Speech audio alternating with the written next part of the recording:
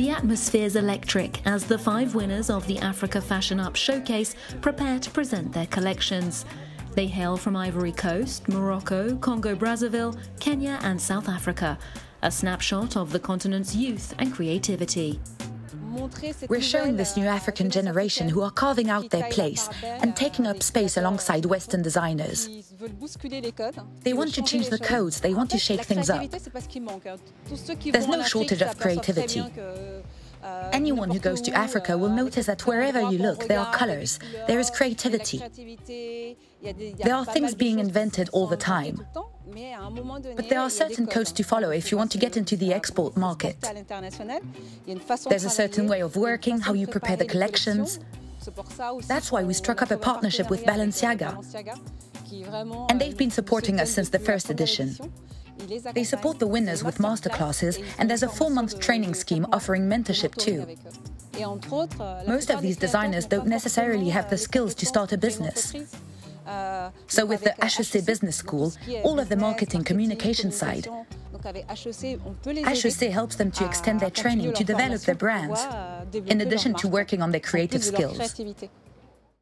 Like any competition, they need sponsors and a fairy godmother of sorts. Today, that role's being filled by Parisian designer Clarisse Hierrex. For me, it's important to show them a good example. What are the major obstacles when it comes to Africa? I think that what's important, and not necessarily on the African continent, is that you need financial partners to be able to back our collections, especially if you're in the luxury sector. We really need, let's say, finance people, a certain expertise to be able to build these collections, the strategy, the marketing, it all goes together.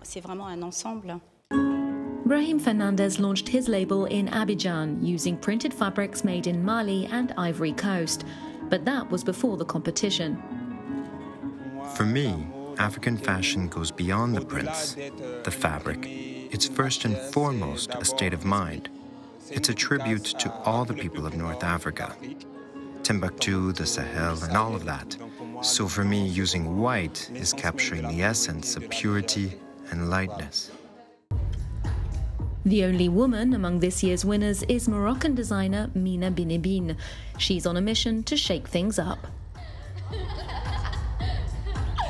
Moroccan fashion is boring? It's always the same thing. It's very limited. We're not allowed to wear anything too short, too low cut. Men have to dress a certain way, women another way. And I'm not into it. I'm just saying no. If you're a man and you want to wear a corset, go for it. If you want to wear something that's a bit short, wear it. Don't be scared. Why shouldn't you? In Congo-Brazzaville, a young Jean-Cédric So spent a lot of his spare time on his computer and reading manga comics, something that shows in his personal style. I do have a style. Even my own way of dressing is extremely eclectic. I mean that in the space of a week, I can go from wearing a military uniform to wearing a street cleaner's outfit, or whatever. Fashion for me is, well, it's something that can be done with a lot of humor. It should be fun. It should be about embracing life. Life's all about that, trying out lots of different little things, and I think that, for the moment, that's my style. I'm very eclectic, with a good dose of Japan in there too. As for Muyishimi Eddie Patrick, he couldn't make it to Paris due to visa issues. Born in Kigali, Rwanda, he grew up in Nairobi and started his label there. His motto, eradicate reductive social constraints like gender by creating androgynous ensembles. A joint winner at Africa Fashion Up, he's sharing his prize with spirited South African designer Jacques Bam, who launched his first fashion collection at just 9 years old. Today, he's a walking advertisement for his conceptual clothing. I own a brand called the Bam Collective, which I started 3 years ago. And the brand is really inspired by South African people. I find that South African people are incredibly joyous. They like having fun. They can make jokes about anything. They're light-hearted. They're really great to be around. But, you know, being an emerging economy, our people don't necessarily dress in a way that reflects our personality as South Africans.